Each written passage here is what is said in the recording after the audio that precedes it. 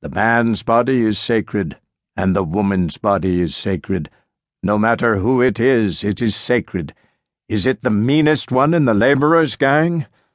Is it one of the dull-faced immigrants just landed on the wharf? Each belongs here or anywhere just as much as the well-off, just as much as you. Each has his or her place in the procession. All is a procession. The universe is a procession with measured and perfect motion. Do you know so much yourself that you call the meanest ignorant? Do you suppose you have a right to a good sight and he or she has no right to a sight? Do you think matter has cohered together from its diffuse float, and the soil is on the surface, and water runs, and vegetation sprouts for you only, and not for him and her? A man's body at auction. For before the war I often go to the slave mart and watch the sale. I help the auctioneer. The sloven does not half know his business. Gentlemen, look on this wonder. Whatever the bids of the bidders, they cannot be high enough for it.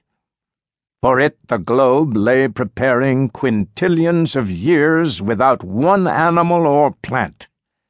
For it the revolving cycles truly and steadily rolled. In this head the all-baffling brain, in it and below it the makings of heroes. Examine these limbs, red, black, or white. They are cunning in tendon and nerve. They shall be stripped that you may see them.